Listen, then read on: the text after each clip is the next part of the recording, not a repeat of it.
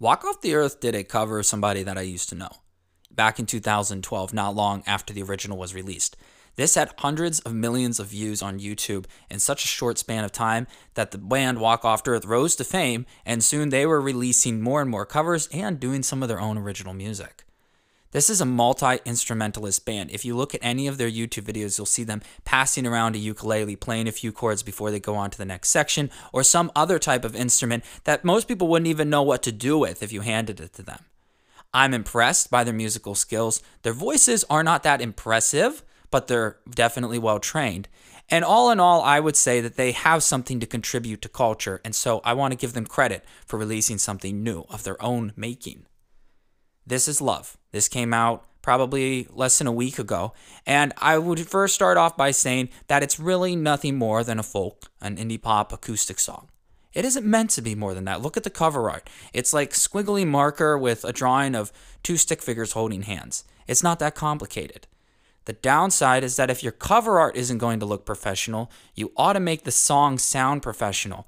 They made the mistake, though, of trying to go for a lo-fi sound. What does that mean? It should think of throwback music, when you hear a little bit of analog crackle on some of the instruments or vocals, or when you hear some sound in the background that shouldn't have been there, or when the vocals just aren't loud enough. All these elements seem to have been brought into the production to make you feel like you're getting back into the old days. Unfortunately, it ends up sounding cheap. I know that they can do better than this. The lyrics are well written, and I appreciate the fact that they tell a story. And I think that any band, when they're trying to do something new, shouldn't try to go out on a limb unless they're confident in that interesting point they have to make. It's good to stick to the stories that most of humanity is familiar with. I believe the song is about two of the band members. They're married. They have 3 sons. That picture was posted to their Facebook account along with the single when they released it. And so they've done a good job of encapsulating that in their music.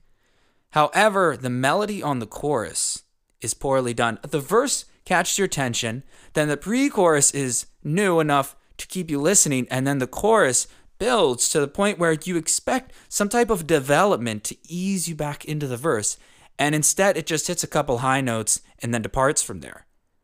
I'm going to give like a 0 out of 5 for how the verse was ended, or rather the chorus. And I should say, work harder on the melody before you're going to release something that depends so heavily on it. Secondly, the way that the vocals were organized is done poorly. I already mentioned that they sound cheap. The vocals are scratch vocals at best. They went into the booth, maybe did a few passes, at least that's what it sounds like, and then they said, we'll keep that on. Scratch vocals are not meant to be used for the actual track. It's only meant to be used for something in its basic form to get you an idea of the song before you go do the real vocals later on.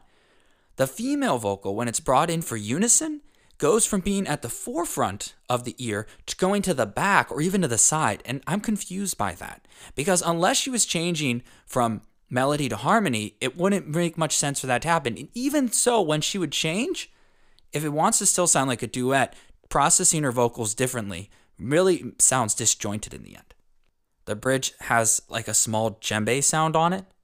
That's great. They're bringing in some of the creativity that's unique to their band.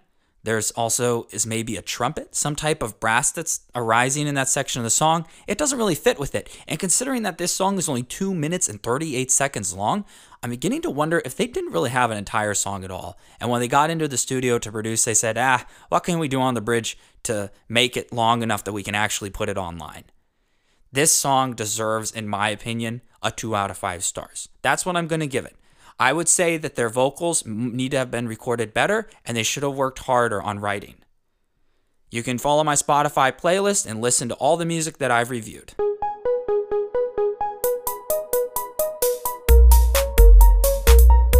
Making of a hit.